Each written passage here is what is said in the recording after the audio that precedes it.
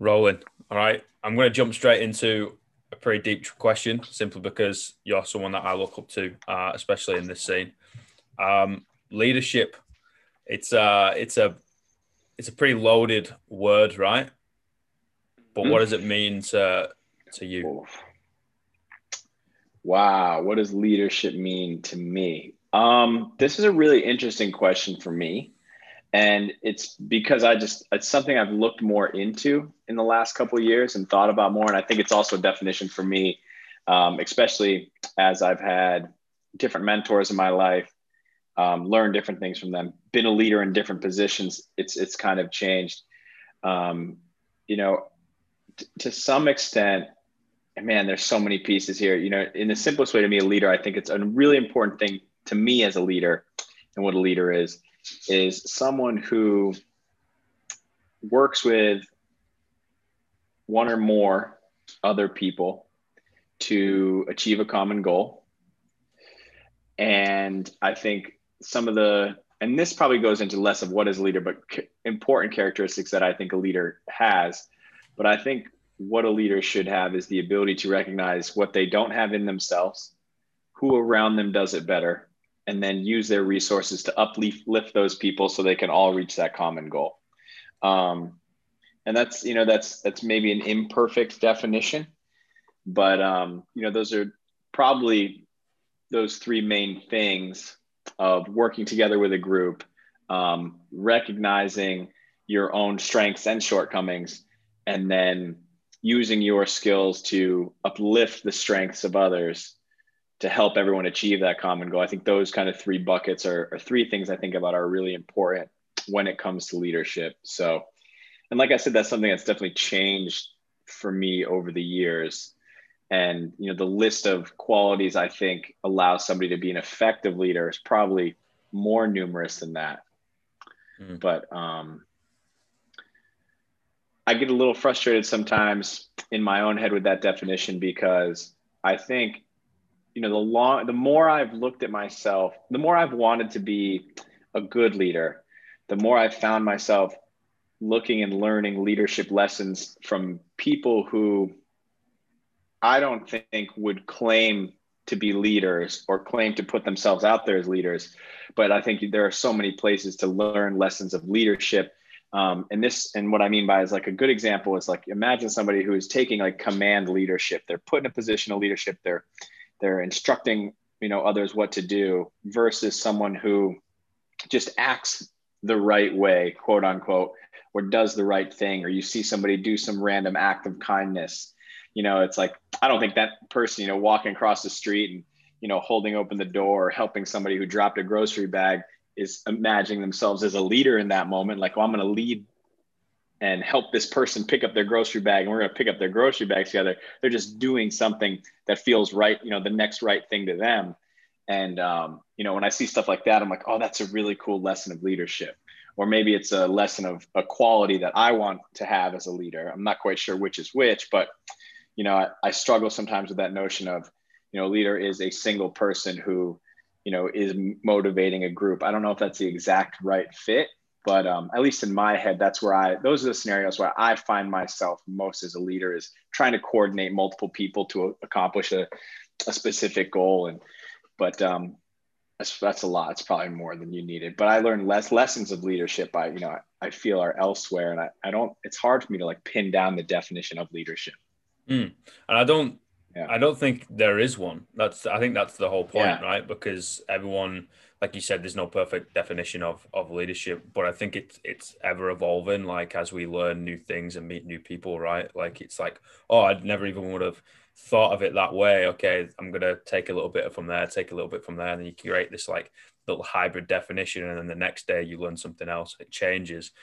But something you touched on that literally knocks me for six every time is like someone doing something, like the doing of the deed, if you want to use yeah. the man in the arena quote, like that to me is like, okay, cool, you're doing it. All right, that's leadership to me, rather than sat at the back or sat at the front and be like, hey, I'm going to do this, or it'd be really cool if we do this. It's like, well, ifs and buts never get anything done.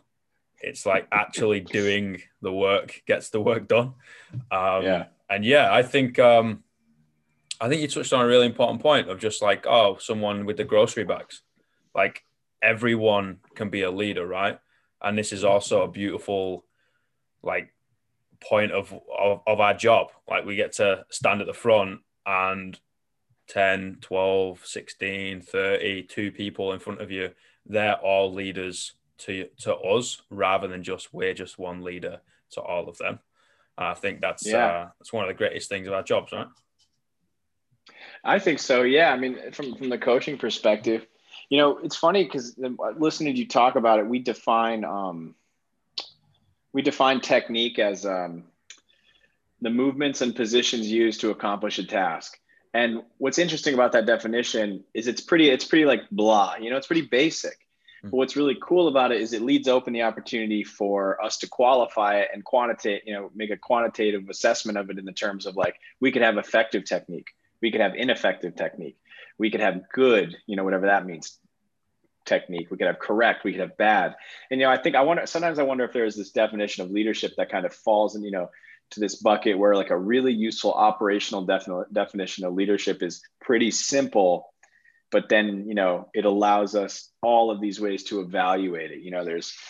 There is what we might believe is good leadership, bad leadership, positive leadership, negative leadership, effective leadership. And I do wonder about that a lot because, like you said, and like we talked about it, so I see it everywhere. At least the longer, like the more I've yearned to be like, man, I want to have qualities of an effective leader, and I want to be a good leader. And part of that's like, whoa, okay, what the heck is it what is a leader? One, and then two, the more I've yearned to like satisfy those things, it's like I see leadership everywhere, and there's just always lessons to learn, like you said. 100%. And it's just like the definition of virtuosity, right? Yeah, we've got like the basic, do the common uncommonly well, and everyone's like, Yeah. what the hell does that mean? You're like, Yeah. well, and I think it's the 2014, 2013, I think there was like a hour-long documentary that came out, and I think it was Austin that kind of like dubbed over as some video was going on, and it was just like virtuosity is when you look at something and go, damn, that's beautiful. And I Yeah. find like leadership is the same thing. It's like it's not just completely like quantitative. You just look at it and you just go, my God, like, yeah, all right. That's leadership. That's big me up. Like they didn't have to shout from the rooftops or anything. So I think it's really fascinating when we have this like just this little term where it's like, all right, it's this, but then it can go in any different direction you want to go. And then you see you hear other people's points of view on it, and I think it's fascinating, especially from a Yeah, coaching perspective.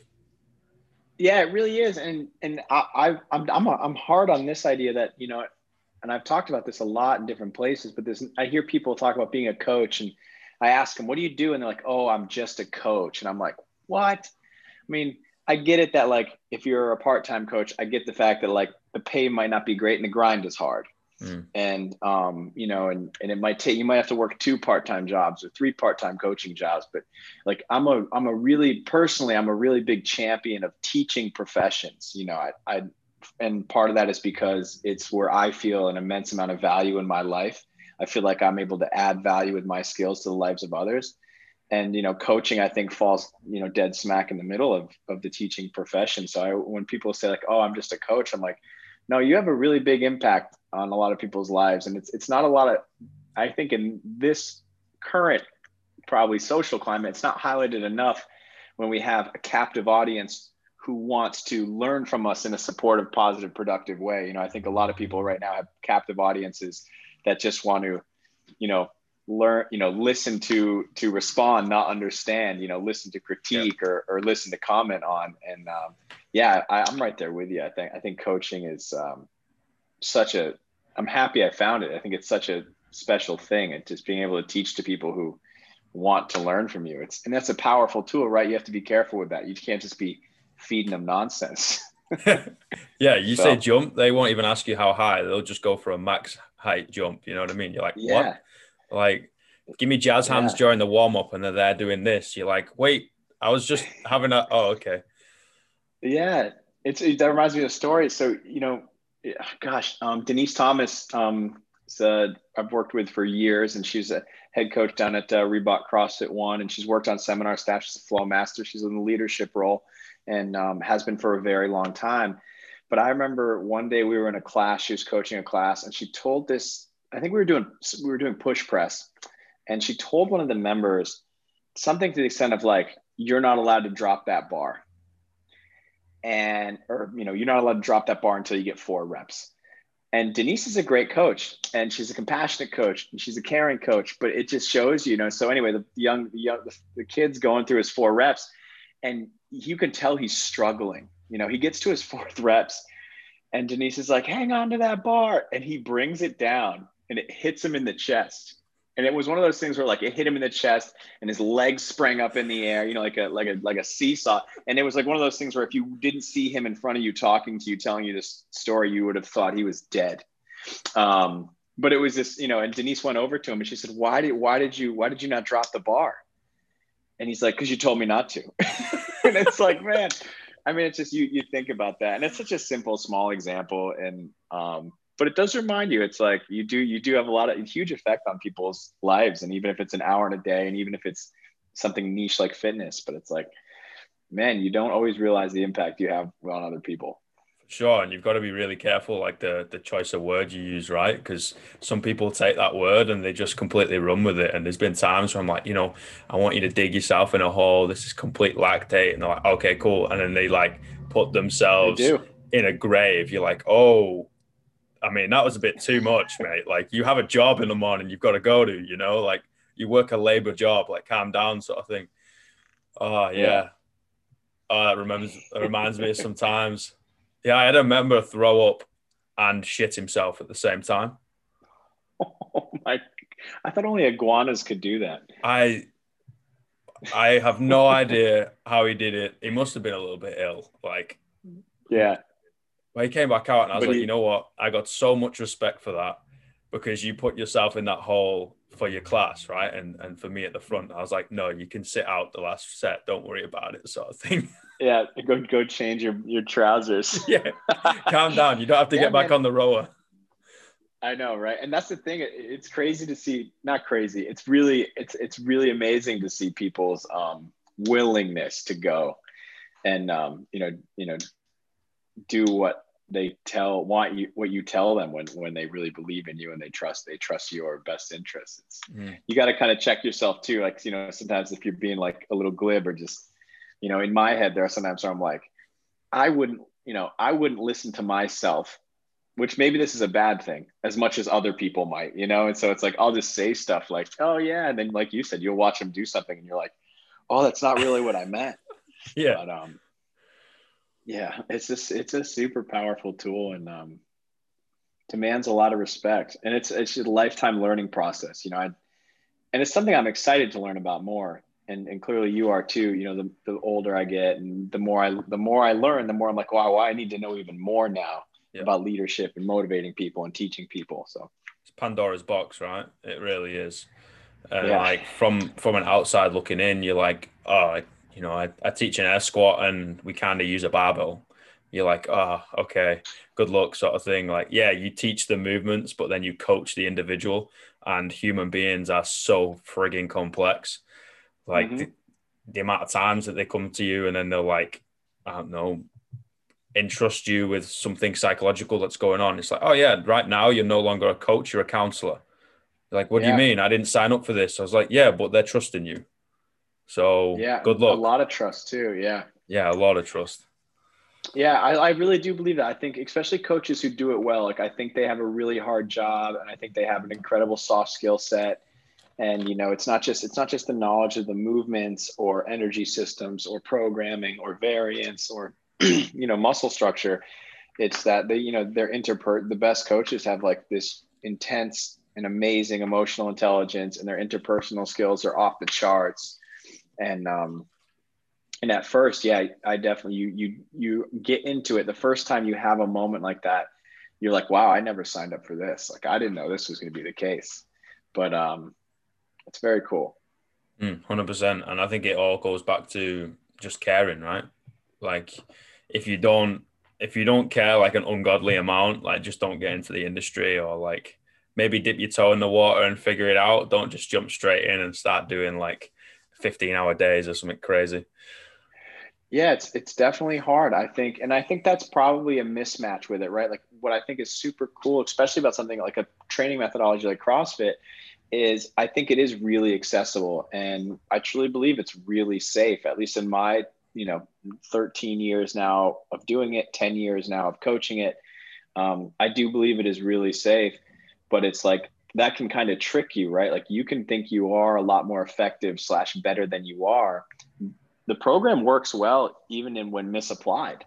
Yeah. It's like I see people get fitter, faster, stronger, not get injured, even when they're not doing it terribly well. And it's easier, like you said, if you don't have that constant desire to like, hey, I care enough about my people that I want to get better. I care enough about myself, as a coach that I want to improve my own skills. I care about myself as a professional that I want to, learn these new X, Y, and Z tricks so I can bring that to my clients and I can get them better results or whatever your ultimate goal is. But yeah, that is an immense part of it.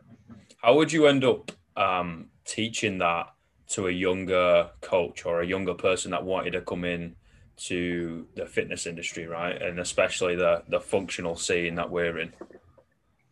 Yeah, this is a really hard thing. And it's something I think about a lot because someone asked me a question recently. They're like, what's the one lesson you wish you could have taught yourself earlier on, or you wish you could have applied earlier on?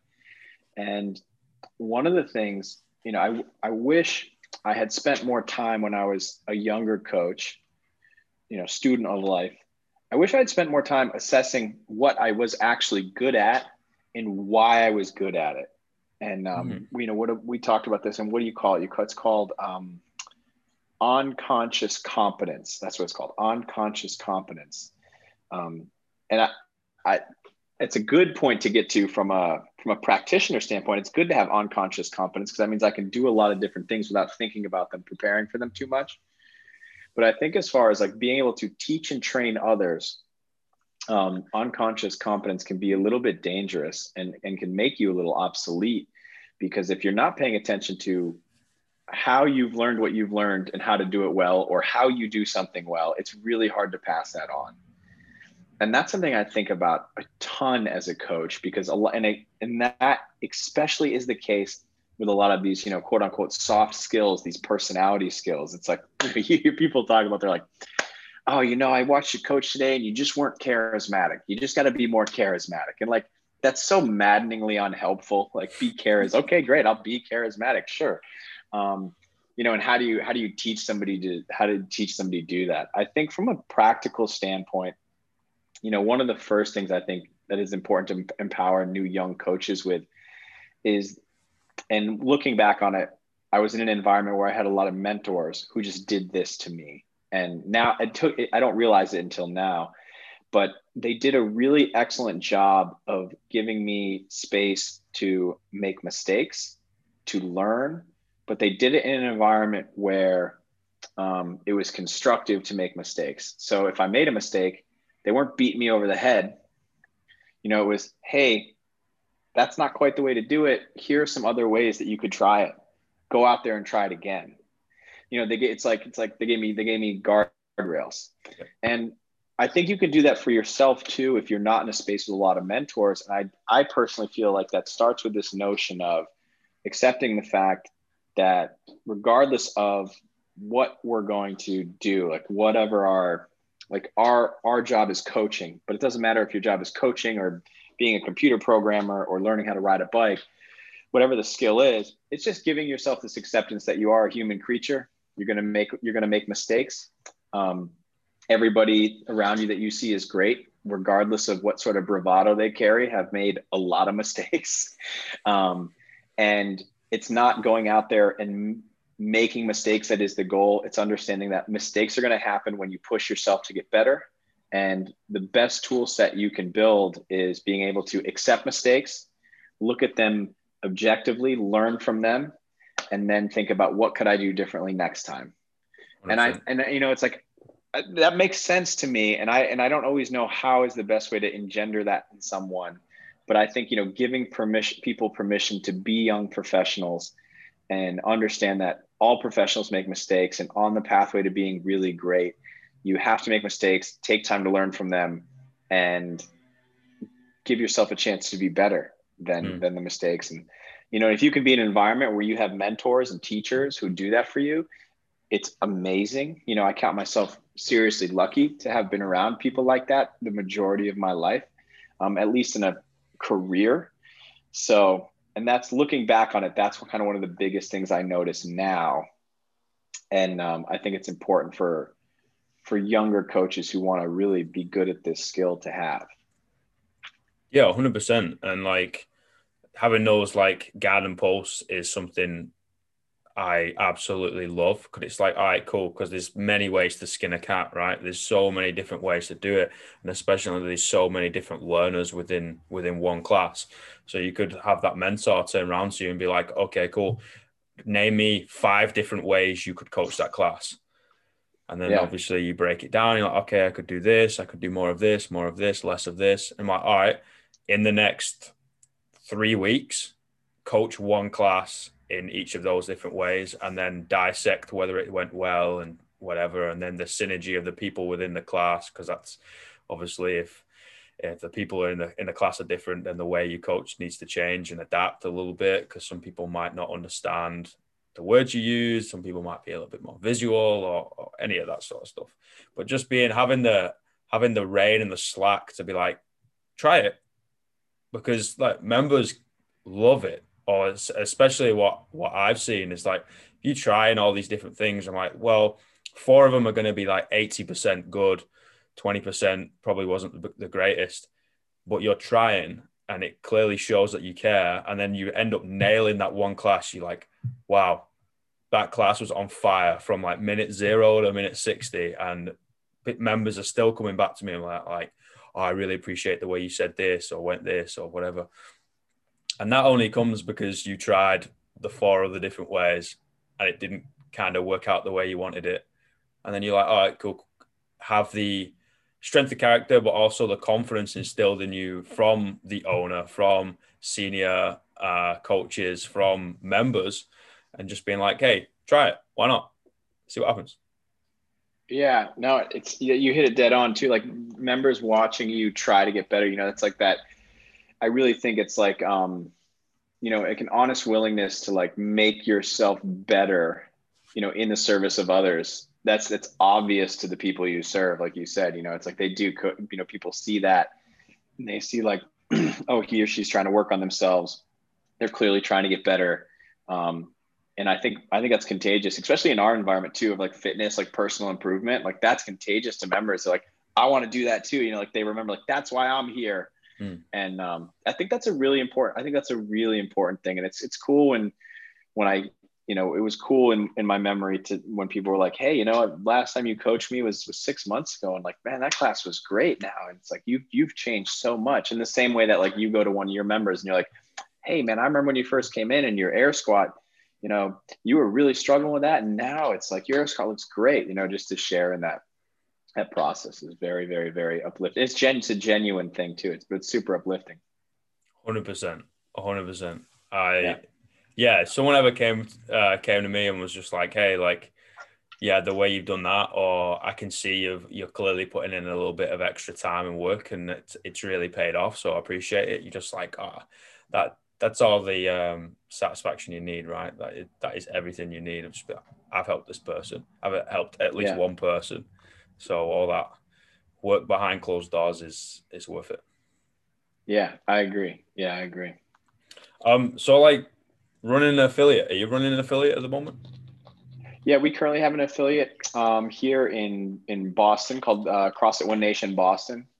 And it's a special place for me because the affiliate, the doing business as name is CrossFit One Nation Boston, but the CrossFit affiliate is CrossFit Boston, which is really cool because that was the first affiliate when I moved to the city that I coached at. And the owner's name was Neil Thompson. I've told this story a lot, but it's something I'm proud of. And so my partners and we purchased it back in 2017, which was really cool. Also for the fact, bless you, that that CrossFit Boston was like one of the first 100 affiliates. You know, it was affiliated in 2005. So it's a neat, really, really neat thing for me to be a part of that legacy, right? So we're coming up on almost 15 years of this affiliate existing, which is pretty cool. And it's existed in different parts around the city. So yeah, so we're running it, and we're finally back indoors. People got masks on, which is fine, but that hasn't stopped our members. We even had in Boston, they weren't allowed to go inside to work out inside through most of I don't even remember now, November, December, maybe December, January. It's March all of a sudden. But I think through most of December, January, they weren't allowed to go inside. And we had a pretty hardy crew of people, 15 to 20 members who would come in regularly daily, and they were working out outside. And we didn't have like the nicest of winters. So yeah, nothing stopped them from getting fitness. Yeah, you get those crazy members, right? That will just, if hell freezes over, it's fine. They're still going to be there at 5:30 in the morning. You're like, please just like calm down. Like it's okay. We have this one member, Steven, and he's 60. I think he turned 63 this year, and he's who I want to be when I grow up, man. He shows up consistently, works out outside, complains zero. Wakes up, swims before class, comes in, does the 6:30 class, smile on his face, sharing information, great person. It's like if I'm that guy if I'm him when I'm in my 50s, life is going to be okay. It's like, yeah, they're an amazing group. But yeah, we're back inside finally, which is a big relief to everybody. So it's been great. Yeah, trying to get back to business as usual, right? And doing what we love in the way we wanna do it. So like 15 years, that is a long time of being an affiliate, right? So that's incredible. Like how has the model changed? So like running an affiliate is rough because it's the business side, and we're like, well, we're coaches, so do we need to know the business side? Well, yes. Yeah, I would say that's probably the first biggest thing I would point out, and I think that's always been there. But it's like, I think it is enough to go into this job with passion and to just be like, I really want to teach people about fitness because I love fitness and I love how it affected my life. I mean, that's why I started. I had no desire to be a coach. That wasn't what my university training was. I was just doing it as a part-time gig because I liked working out. And then, fast forward now, and I can't imagine my life without coaching. I'm sure you can relate to that. But so I think it's enough to just be passionate. But I also think the one other thing you need is just know what you know and know what you don't know. Hey, I'm super passionate about opening a gym. And that's what's going to drive me to coach every class for the first year as I open it and do a 5 a.m. class that I'm going to coach. Like it's that passion that gets us to do and gets us over those humps to do those things and make those Herculean efforts to get it done. But it's also really, really crucial to know what you don't know. And if you're the passion guy, then you should also be like, yeah, but I have no idea how to create a business plan. I have no idea how to do a P&L. I have no idea how to charge members or anything like that, or talk to people about memberships. And so from there, you got to kind of use that passion to empower some other goals. But that's one of the biggest things I've seen the model change. And I don't want to call it the professionalization of CrossFit, but I think to some, because there's always been professionals doing it. And I think regardless of the size of their gym, I wouldn't use that to qualify whether or not somebody's a professional. But I definitely see the education, at least, and the prevalence of people talking about business for, business sense for affiliates and those small businesses. That's definitely way more prevalent than it's ever been. I think that's a big change to the model. I think, one of the other things I've seen, and I laugh at this just because I was this, but it's just the swing of, the swing from there was the CrossFit level 1 methodology, constantly varied functional movements, executed at high intensity,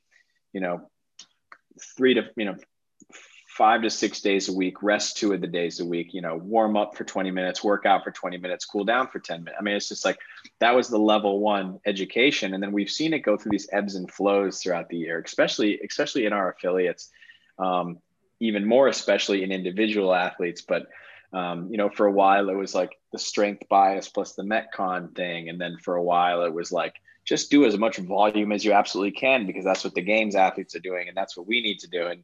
And I used to be super righteous where I was like, hey, if you're not doing exactly like they told you at the level one, then you're not doing it. But then I became a competitive athlete. And it was like, so when someone come up to me and they'd be like, well, I want to work out 6 times a day, it was hypocritical for me to be like, well, you shouldn't. Because that's what I did. And I did it because I like doing it. So, so my point is, it's not to say that you can't do that stuff, but it's been really cool in being able to instruct the CrossFit level 1 seminar courses, CrossFit level 2 seminar courses, seeing more people come back in and sort of shift back to the middle, with that approach of like, hey, I understand I could compete. I understand I could bias my programming, but I also understand that the thing we've been talking about for the last 2 decades, the methodology we've been talking about for the last 2 decades that we talk about at the CrossFit level 1, that works, still works, not going to stop working. Doesn't mean you can't want more or do things a little differently, but it's been really cool to see that shift back to middle of people really understanding, believing, desiring for like, hey, I want to just do that basic 1 hour a day, approach, and change it up throughout the week and rest here and there, and then use my fitness to go outside of the gym. It's been really nice to see that shift back toward the middle. So those are probably 2, there's more, but those are probably, other than just the growth of it, that's the obvious one, right? When I started, there was less than 1,000 affiliates. There's 15,000 affiliates worldwide. Like it's crazy for me to think about. The fact that you could go walk around almost any continent rocking a CrossFit shirt, and there's a good chance you're going to bump into somebody else who does CrossFit is something I never, ever, ever imagined until it happened. So, those are the biggest changes I see. Rule number 1, right? Tell someone you do CrossFit. Yeah, exactly. Right. The hardest part about hanging out with people who do CrossFit is they never stop talking about CrossFit. Yeah, picking their calluses so and oh my God, did you do that workout the other day? I was like, can you just shut up working out? Like, we're here for a beer and you're talking about fitness, please. It's like, well, it's interesting. Yep. How many macros do you think this is? Yeah. Not just drink it, man. Just drink it. Just get it in you, mate. Yeah, I think the programming is a really interesting aspect, right? Because I think human beings were pretty daft. So we like to go to extremes. We like to push the boundaries. So it's like a pendulum, right? You grab one side and you throw it up to one side. You go, I'm going to go super strength bias. I'm like, why? Because you've seen Louis Simmons on West Side. He's a powerlifter. Or you've seen the weightlifting. Well, that's weightlifting. Or you've seen gymnastics. Well, that's gymnastics. We kind of like dabble in it all. And then it will swing the other side and be like, oh, well, the games do 1 million workouts in the space of 12 hours. So I need to do that. I'm like, yeah, but they don't do that all year. Like if they did, they would break. Eventually it starts to centralize, and they're like, oh, well, I did this and it worked for a while and then stopped working. And then I did the other one and the same thing happened. But then if you sit slap bang in the middle, guess what? Like, you're going to, it might be progress is slow, but you're going to continue on that linear progression or as close as damn it for a while. And I think that's hard, right? And I definitely fell into this trap, and I fall into this trap with other things that I pursue and want to do. But it's like this idea of like, all right, I'm starting this new thing. I'm going to be the first person to finish this thing and beat this thing and win this thing fastest. And I definitely think it's easy to bring that mentality to your fitness. And then you start to realize like, oh, it would be even cooler if I just had a long, slow, gradual level of improvement throughout my entire life. It would actually be an epic bummer, I think, if, at 25, you do 1 week of workouts and you do 7 workouts a day. And then all of a sudden after that week, you've got all the fitness you're going to need for the rest of your life. You don't have to work out again. And I think sometimes it's easy to get stuck in that mentality of like, that is the goal. Like if I do more, go faster, bias this, bias that, then I will beat the game. I'll beat the game of CrossFit at some point and I'll be done with it. But it's like, I think the reason a lot of us got into it was to try and derive a quality of life that was long lasting. Yeah. And, that takes a little consistency and a little discipline. It does. And it takes a lot of tripping up, right? It takes a lot of going too hard and, you've done overhead movements 6 times this week and it's Tuesday. No wonder your shoulders are banged up. Like, we need to probably calm down with that. Or you're hitting like an insane amount of volume and not doing any mobility and not sleeping more. And then you've got a stressful job. And it's like, well, why is this working? I'm like, why do you think? I want to Yeah. muscle up. Okay. Can you do a strict pull up? No. Then why do you want No. to throw yourself over the bar? Like, that's not a wise idea. If it goes wrong, Yeah. like, you're screwed. Yeah. Because it Um, looks cool. it But looks it's cool, yeah. it's such like many things in life. Like it's just it's a journey. And the consistency long term, the other half of that is not even just working out too much. It's working out too little, and it's just that's something I have worked on and dealt with, since stepping away from competing. And this was 3 years ago, 3.5 years ago. Um, is like, is it still worthwhile training if the goal isn't to just win the games? And it takes a while. Like if that's been your sole goal, or you've had an attitude like you either do something at 100 miles an hour or zero, it takes a while to be like, hey, all you got to do, man, is what you did before you competed, is show up, 5 times a week, work out consistently, enjoy it because it makes your life better. Enjoy it because you're not a turd when you work out. You're in a better mood. You're a nicer guy. Yeah. Just understanding that half of it too. It's like the flip side of it. It's not the overindulgence, but the underuse of the tool. Allow it to provide and improve your life, right? Rather than take things away. It's like now we use this fitness realm to be better humans outside of the gym. Like no one cares. Matt Chan said something years ago, and I thought it was fantastic. Where he was just like, no one cares like what split you can hold on the rower. Like it's all about what you can do outside of the gym. Like Yeah. people within these four walls might be like, yeah, good job, dude. I give you a high five, and then when you leave, it's like, well, what is it? Yeah. Use it And to it's true. gain. Yeah. And at all levels, it is true. It's like, it is impressive. I'm impressed by, to this day from athletes in the gym. But what I'm always most excited to hear about is when, I see the person who just, PR'd their squat comes in and tells me that like, hey, I was able to wrestle with, my kids this weekend for the first time in a year, or I was able to, I carry the groceries in and every night and I don't worry about it. Or I deal with, this, how, something, whatever. I was at my job and I didn't get hurt because of this. And I think that's like the most important thing and the most exciting thing to me. And sometimes it's easy to get lost in it, right? And I think that comes from sport because, like, modern day sport, like, everyone wants to play pro ball, right? Whether it's Yeah. American football, whether it's rugby, whether it's whether it's, European football, whether it's hockey, whatever it is, everyone wants to go pro. So what is the mentality of a young lad or lady that doesn't necessarily have the greatest of mentorship, if any? It's like, oh, I'm just going to outwork everyone because that's what you should do. I'm like, that's true, but it doesn't mean you should work out every hour of the day, all day, and not know what you're doing. And then when they come into the CrossFit scene, usually they get tied in with the whole competitive stuff simply because they were a competitor or they were an athlete. Then they adopt the same mentality, right? And it's like, oh, wicked. Now I get to go hard and coaches tell me to go hard. Okay, cool. I'm going to do like double sessions, double days. I'm like, mate, why? Are you making money from this? No. Well, what are you doing? Oh, I might be able to go to the games. I'm like, yeah, you might, but like, let's calm down a little bit. Yeah. Or is that even what you want to do? Yeah.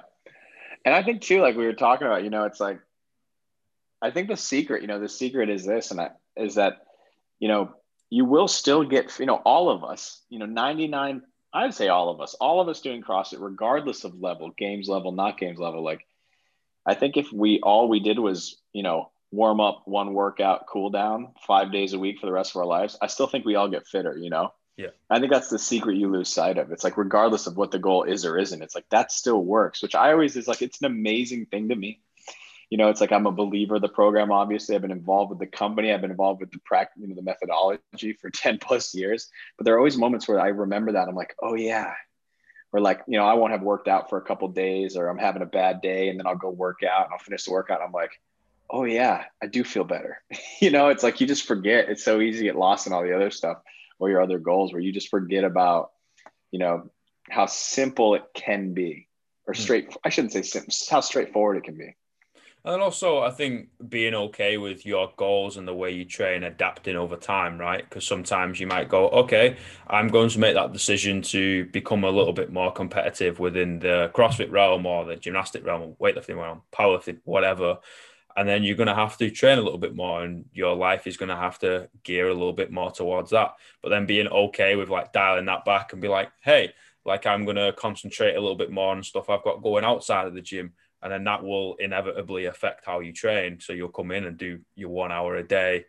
You'll just, eat right, sleep, work out for that 1 hour hard, 5 days a week, 3 to 5 days a week if you genuinely can't get in. I'm like, okay, cool. But like, being okay with it, it will ebb and flow, like we said before, and just being all right with it. It's hard talking to ex-athletes, and I feel it because like I Yeah. swam and then I played rugby, and I'm just like, well, what do I do now?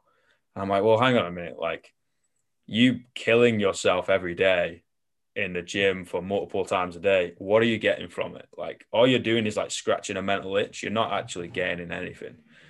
So Yeah. sometimes that hard conversation is needed to be had with yourself. Yeah. No, you definitely get it, man. I totally get that. It's just when you have that huge shift in goal, especially something where you're dumping that much resource into, um, and I do think there are points of life and training where it's good just to just go with the flow. I think there's a lot, it's probably not something in some aspects of my life, I'm very good at that. In other aspects, I'm not, but I think there's a time and a place for it. But I do think also it's like, it's good to, make yourself the main character and, think to yourself, hey, what is the next step I want to do in this role, and where do I want to go next, and what is my goal? Why am I training 5 hours a day? Man, I actually don't want to train 5 hours a day. I'd rather be out, hang out with my buddies, you know, going, whatever, skiing. So I'm just going to train 1 hour a day. Having that, taking the time to make that goal assessment is really important. And I don't think it's something, and this is going to sound funny, but I don't think people pay enough attention to their own lives to do that kind of stuff. It's like maybe they do, and I just miss it. But really pay attention to what is it that I want to do in my life, or what am I currently doing in my life, and is that driving toward my goal? Like I think about that a lot. Like I find myself, I'm definitely a personality that gets a little obsessed, and whether it's work or fill in the blank to whatever it is, there are a lot of moments where I find myself doing something and I'm like, wait, what am I doing all this for? Why am I so anxious about all this? Like, what am I doing? Am I driving towards something? Am I doing this because I feel like I'm obligated? And I think that happens a lot in training. I see that, like you said, coming from the athlete realm, competitive athlete realm, where you've known it for most of your life, and then changing that. Oh, I need to still work out for 6 hours a day. I still need to be the fittest. And I'm like, do I need to be the fittest? Do I actually want to be the fittest? Or is it just, did I like being the fittest back then, but I really want to change now? Like you got to examine that kind of stuff, pay attention to those details, I think, to long term. Short term, yeah, Yeah. sure. Show up to the gym, do what you want, but long term. Yeah, 100%. And like, I know you and I see eye to eye on that and are very like philosophical and a little bit, stoic, if you want to call it that. And you kind of sit down and like ponder over a lot of things. And a lot Yeah. of people don't, simply because it's like hard and you don't really know where to go. And it's difficult to like delve inside yourself, right? To dissect a lot of things. Oh, okay, I understand a lot more. But yeah, it's a really important tool. And if you understand yourself, then you can like communicate a lot better, right? And you can understand other people. Um, but also like if the athlete needs to be at the top, I'm like, that's wicked. You need to train all that time. That's amazing. But then if they just want to train all the time, that's Yeah. okay as well. Like that's you, Yeah. man. But then like at the same time, have an informed decision. Like you want to train 5 hours a day, we'll stick a number on it. Awesome. You do you, man. But then if you turn around and be like, oh, well, my relationship is actually going through the shitter because I'm like always tired. And I'm like, Yeah. Yeah. yeah, welcome to being an athlete. Like it's not fun. Like Yeah. 99% of the time, it's not fun. And you're like, well, what am I supposed to do? I was like, well, that's where you need to like look at yourself and be like, hey, I'm gonna make this informed decision. And then, especially when you've got a loved one around you, that's a difficult conversation to have when you're always going to be in the gym. Yeah, that's actually, it's funny you say that, the relationship thing. It's one of my favorite things when in our sport, in any sport, but in CrossFit, when and it was cool seeing Matt Fraser retire, and it was cool seeing him say things like, I haven't gone on a date with my fiance or had a real date with my fiance in, X amount of years or X amount of weeks, or, I don't remember the last time we went on a date, and I don't remember the last time I went out with friends and did this. And I think it's really cool to hear athletes who have had that much success talk about that, because I do think it's a good reminder of like, it's not to say that what they do is unattainable. I mean, it's certainly amazing. It's rarefied air, but I think it's really good to know, like, when you hear those people who are like, I want to go to the games, and it's like, awesome. I have no desire to quash your dreams or squash them, but it's like, is it that you really want to go to the games, or you want people to know you're a games athlete, or you want to have the notoriety of going to the games? And it's always the better question is, okay, cool, you want to go to the games, but are you passionate and willing to do all the stuff it takes to go to the games? Yeah. And I think once you write that list out, you have some people who are like, yep, going to go do all that, rain or shine, win or lose, I'm going to go do all that. But a lot of the times, I think when you do that analysis, you might realize, well, you know what, I don't want to go to the games, but I want to do this other thing.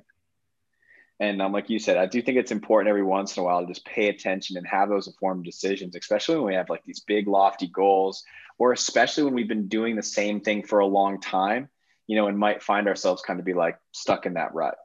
Mm. Yeah. I think it's super cool to hear them talk about that. 100%. He said something that was like hit the nail on the head for me, where it was just like he mentioned about not going on a date with Sammy. And he said he's no longer willing to make that sacrifice. Yeah, And which is I'm cool. like, It's a really cool thing to hear. really cool thing to hear, because I'm like, okay, cool. Like, you were willing to do that. You had that conversation. That's how your family structure is.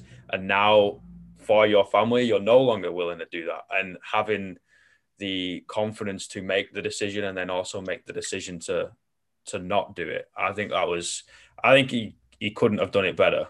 He could have just turned around and be like, nah, I'm the best. See you later. Yeah. Which is, some people do in some sports, which is cool. That's their decision. But shedding a little bit of light, have been saying, hey, like, we're in the realm of fitness, so we've got to be able to do everything. Like, I'm no longer willing to like structure my entire life and the lives around me to work out. At the end of the day, Yeah. it's adult PE. Like, Yeah. I'm not, I don't want to do that. And I think that, opened a lot of people's eyes, especially Yeah. when, even if they, haven't been an athlete, haven't tried to be pro, Yeah. and they're like, oh, okay, cool, yeah, and they get a little bit mixed up with the whole competitive stuff in CrossFit, and they want to keep going and go as far as they can. I'm like, all right, wicked, but do you genuinely know the sacrifice you're willing to take? Like, think about it a little bit. And if Yeah. you think about it and you're still willing to take it, incredible. I'll do everything in my power to help you get there. Let's go, sort of thing. But like, have the informed decision and be like, yeah, like, there's going to be days where like it will affect other people, and you need to be all right with that, and so do they. Yeah. Yeah.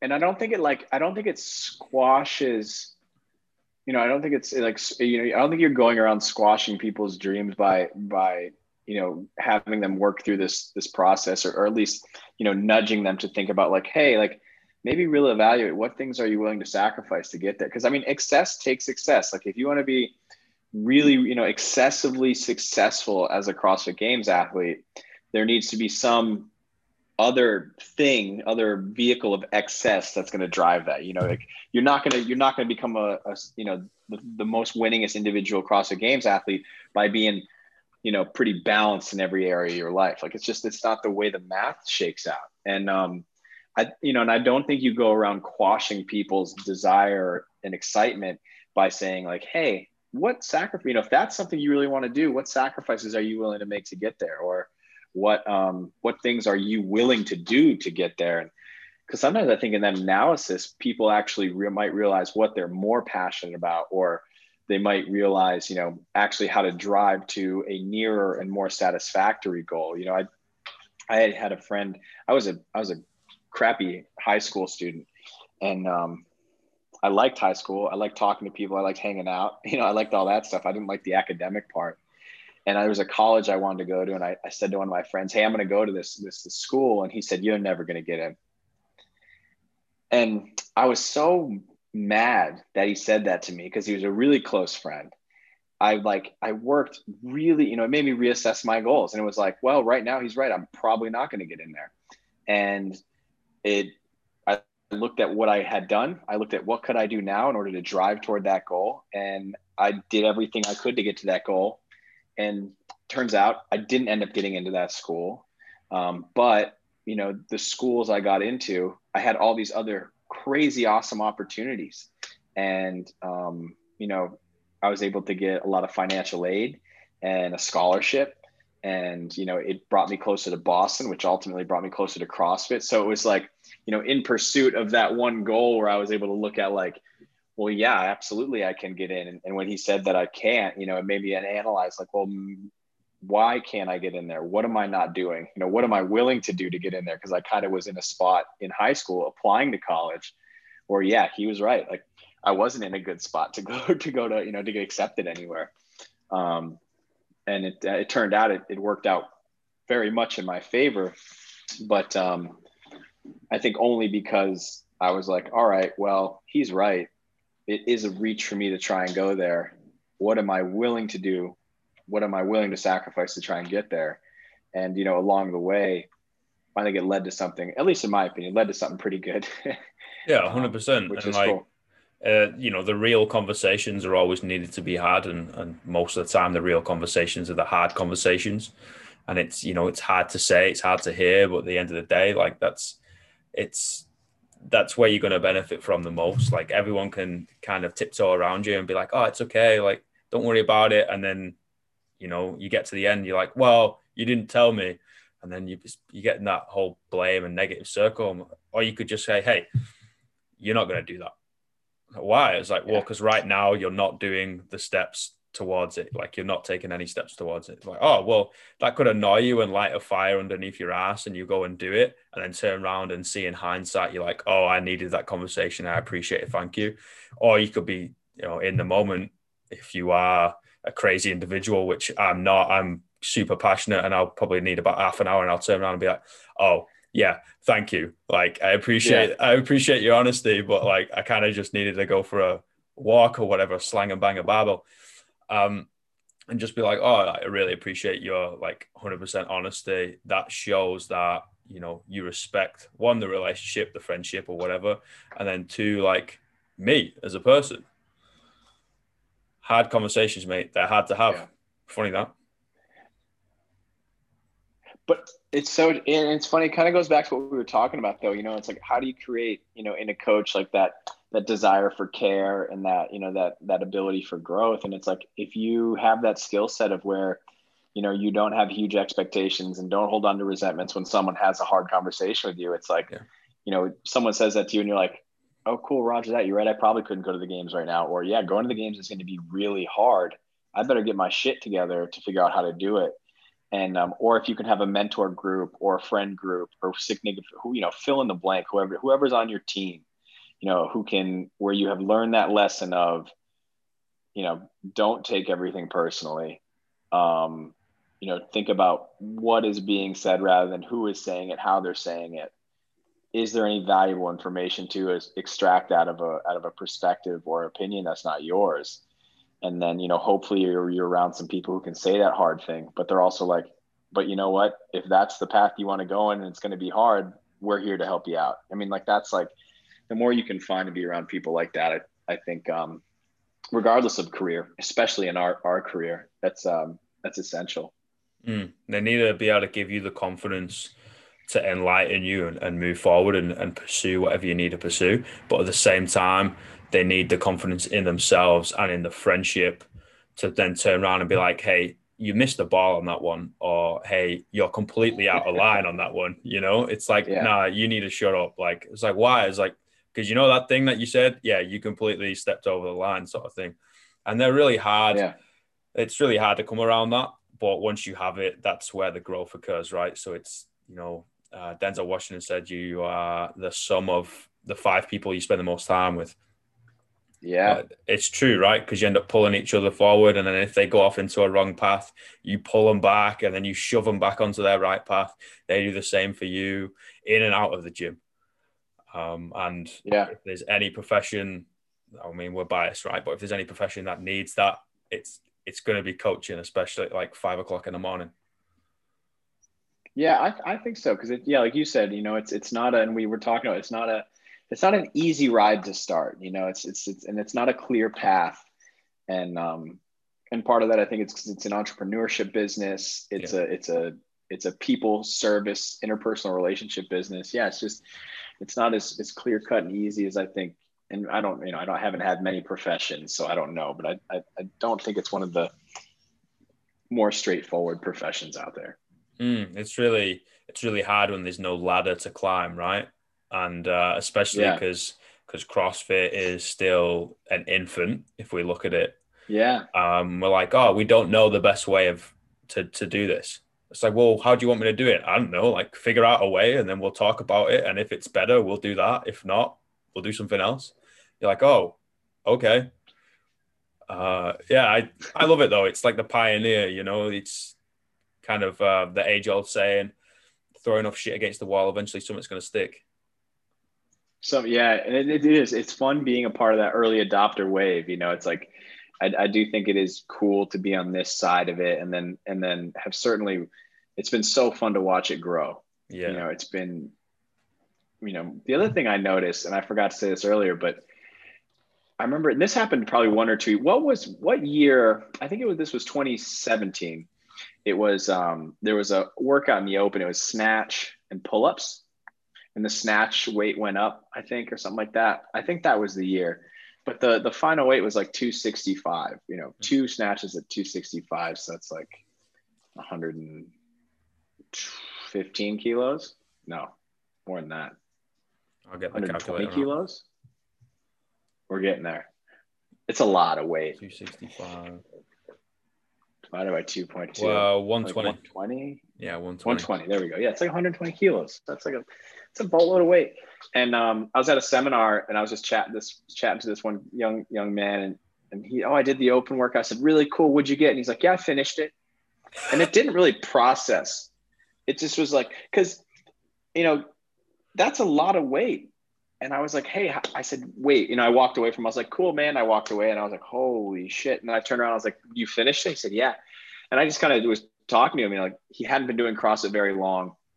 I don't really know if he had intentions to compete or not, but like the fact that there are just people walking around in the, community who can do stuff like that now, the growth of the fitness inside of our community globally is also pretty crazy to see. It's like, I don't like to call CrossFitters average, because I don't think they are. But the average CrossFitter, their level of fitness, I think is even like astounding. Yep. And, don't even worry about the games athletes. It's just people coming in and out, going to 9-to-5 jobs, working at a desk, coming out of your gym. Like they're just doing crazy stuff. Yeah. It's really cool. Cool. And that's definitely something that I've noticed has changed consistently. 100%. You see someone works out 3 to 5 times a week, posture ain't the greatest, or, has way too many beers on the weekend sort of thing. Next thing you know, like they pick up 100 kilos and throw it above their head. You're like, wait, hold on a minute. Like, yeah, what are you doing? What are you doing? And then like running in and out of the gym, like slanging and banging, like throwing kettlebells, pulling from the rig, like swinging on the rings. Yeah, might not have got a muscle up, but is like absolutely laying it down. Can kick up into a handstand, which is like a massive psychological barrier, as we know. And you're just like, what's going on? You're like an average dad or an average mom. Yeah, whatever that means. Yeah, I feel the same way. Yeah, I feel the same way. It lights me up. I don't know about you. It absolutely lights me up. The handstand thing is funny. I think I've seen the most times I've seen an adult cry is the first time they've kicked up into a handstand push-up, whether it's fear, nerves, surprise, happiness. Wow. But yeah, you're definitely right. Like it's certainly like a psychological thing to get over. I think it's a thing that like you probably did once or twice as a kid and then forgot about and thought to yourself, oh, I'll never do that again. Yeah. And then all of a sudden you just do it and it just it's probably pretty overwhelming, but that's one of my favorite things is when people first kick upside down, how excited they are for that. Yeah. I think it's because part of you is like, well, it's not that complicated. You are just kicking upside down. But then you think in the grand scheme of things and the physical barriers and mental barriers we can put on ourselves, it's probably it's a huge accomplishment. 100%. Like, it's funny you say that, Cool. because the thing that I've seen people cry of the most is a box jump, being able to jump. Oh, yeah. Yeah, jump on a box, because people just take it for granted, right? We're leaving the ground and then eventually we're going to land back again. It's called gravity. Like, you're going to be all right. Yeah. And they're like, no, It's not going to fail. Yeah. Yeah. You're not going to jump and just float, you know? Yeah. And they're like, no, I can't do that. I was like, what do you mean? I was like, no, there's no way I can do that. I was like, okay, jump on the spot. They jumped on the spot. Like, so you can jump, but I can't jump on that. I was like, all right, we'll start low. And then like the first time someone jumps onto, like, whether it's a 20-inch, 24-inch, whatever it is, it doesn't matter. They land on the box, stand up and turn around, and they're like tearing up in their eyes. Oh, it's awesome. Yeah, you're right. Box jumps is another one. I forgot about that one, but that is very true. And they get that, they like run up to it, and then all of a sudden it's like they ran into a wall. They just freeze. Yeah. Yeah. No, box jumps are, same thing. There's a lot of there. There's a huge pleasure as a coach to see people get so excited over something that seems so simple, but is, and for them may not be at the time. But it's very, very cool.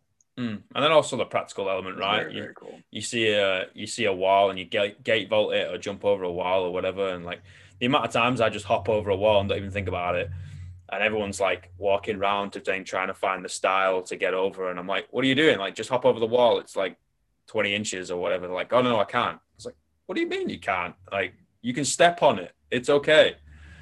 And then you see people just being able to do stuff outside of the gym, like it makes it incredible. All right, brother, I really appreciate your time. I'm going to have to shoot. It's interesting you say that. I mean, that was definitely the most. Oh, okay. No, go on. What were you saying? What were you saying?